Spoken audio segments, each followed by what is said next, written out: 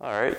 Today's message was titled Rest for Your Soul. And we piggybacked off of last Sunday's message, just how to enter into rest and what that looks like. And today we added a second facet to that, which is faith, and how that now combines with this idea of rest as a Christian. So I'm going to start in Hebrews chapter 4 in verse 1. And it says, God's promise of entering his rest still stands, so we ought to tremble with fear that some of you may fail to experience it. And so we talked about this last Sunday as well, where, some people who are of the world will not experience this rest that God has for us, because, this rest is for the chosen. This rest is for those who walk the life of faith, which is what we learned today. In verse 2, it says, For the good news that God has prepared for this rest has been announced to us, just as it was to them, but it did them no good, because they didn't share the faith of those who listened to God. So this verse really was key. So last sermon, we understood that, a lot of people will not experience this rest because they won't follow God and take that narrow path. But today we're going to talk about the part of this verse where it says they didn't share the faith of those who listened to God. And with that said, we're going to go to Hebrews chapter 11, verse 6, and it says, And it is impossible to please God without faith. So without faith, you can't please God and you cannot enter rest. So faith seems to be rather important. And it says, Anyone who wants to come to him must believe that God exists and that he rewards those who sincerely seek him. And he rewards them with rest. He rewards them with eternal life. And I'm going to just go back to Hebrews 11, verse 1, where it says, The faith is the confidence that what we hope for will actually happen. It gives us assurance about things we cannot see. So, we have heard this verse many times, right? But let's look at it in the context of rest. Faith gives us the confidence that what we hope for will actually happen. Well, if we truly believe that what we hope for is going to happen, what are we going to be worried about? There's nothing to worry about if you know that you already have the outcome in your hands. The outcome is dependent on us. It's not dependent on externalities anymore.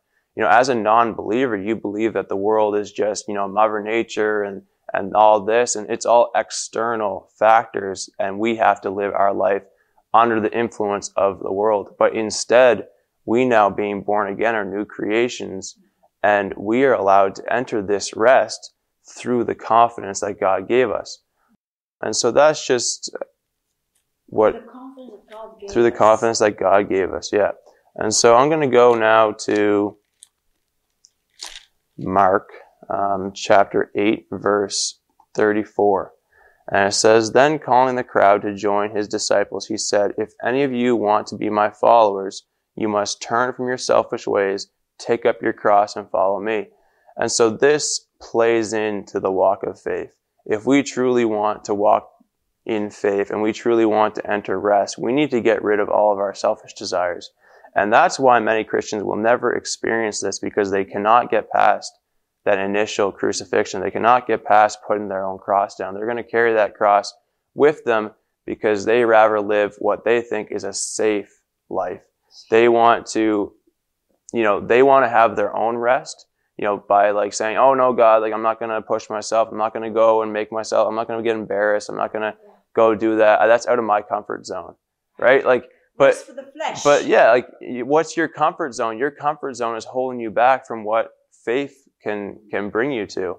And so I'm going to finish with this. And this is Paul speaking in 2 Timothy chapter 4. We didn't touch on this, but this, I think, really wraps it all up. In verse 6, it says, As for me, my life has already been poured out as an offering to God.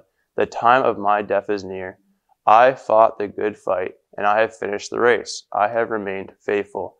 And now the prize awaits for me, a crown of righteousness, which the Lord, the righteous judge, will give to me on the day of his return. And the prize is not just for me, but all those who eagerly look forward to his appearing. So to summarize this whole thing, you can either live a life of, oh, I'm saved, I'm going to heaven, and then that's it, right? Or you can live this life of faith where we're entering into his rest, not the worldly rest, but we're chasing after things that God has in store for us. And that might be really uncomfortable to the flesh, but in our spirit, we know it's the right thing. And that's the only way that we're going to be able to get to the point where Paul was, where he says, I've confidently finished my race. Like, I've done what God had for me, and now I'm good to move on to the next step. No, I just got how you pulled the confidence and how last week's message was now he added faith. But the thing is, it's all one anyway. Like, how can you have confidence if you don't have faith? And how can you have faith if you don't have the Word? But this confidence, like we said last week, it is not for the faint-hearted. Christianity is not weak. It's meek, and meek ain't weak. And I like how you bring all this together in the faith part. How the confidence builds us up to, how can we have confidence if we don't know Him? Yeah.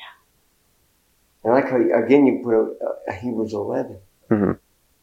Faith is not seen, and it's impossible to see faith in the natural. Isn't it? It's impossible to see faith in the natural. Why? Because I don't live in the natural. Yeah. Yeah. I think we've been living in it, not you.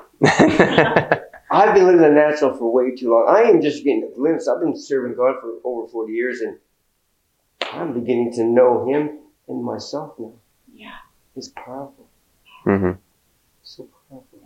So confidence and boldness. Amen. That's the way we got to go.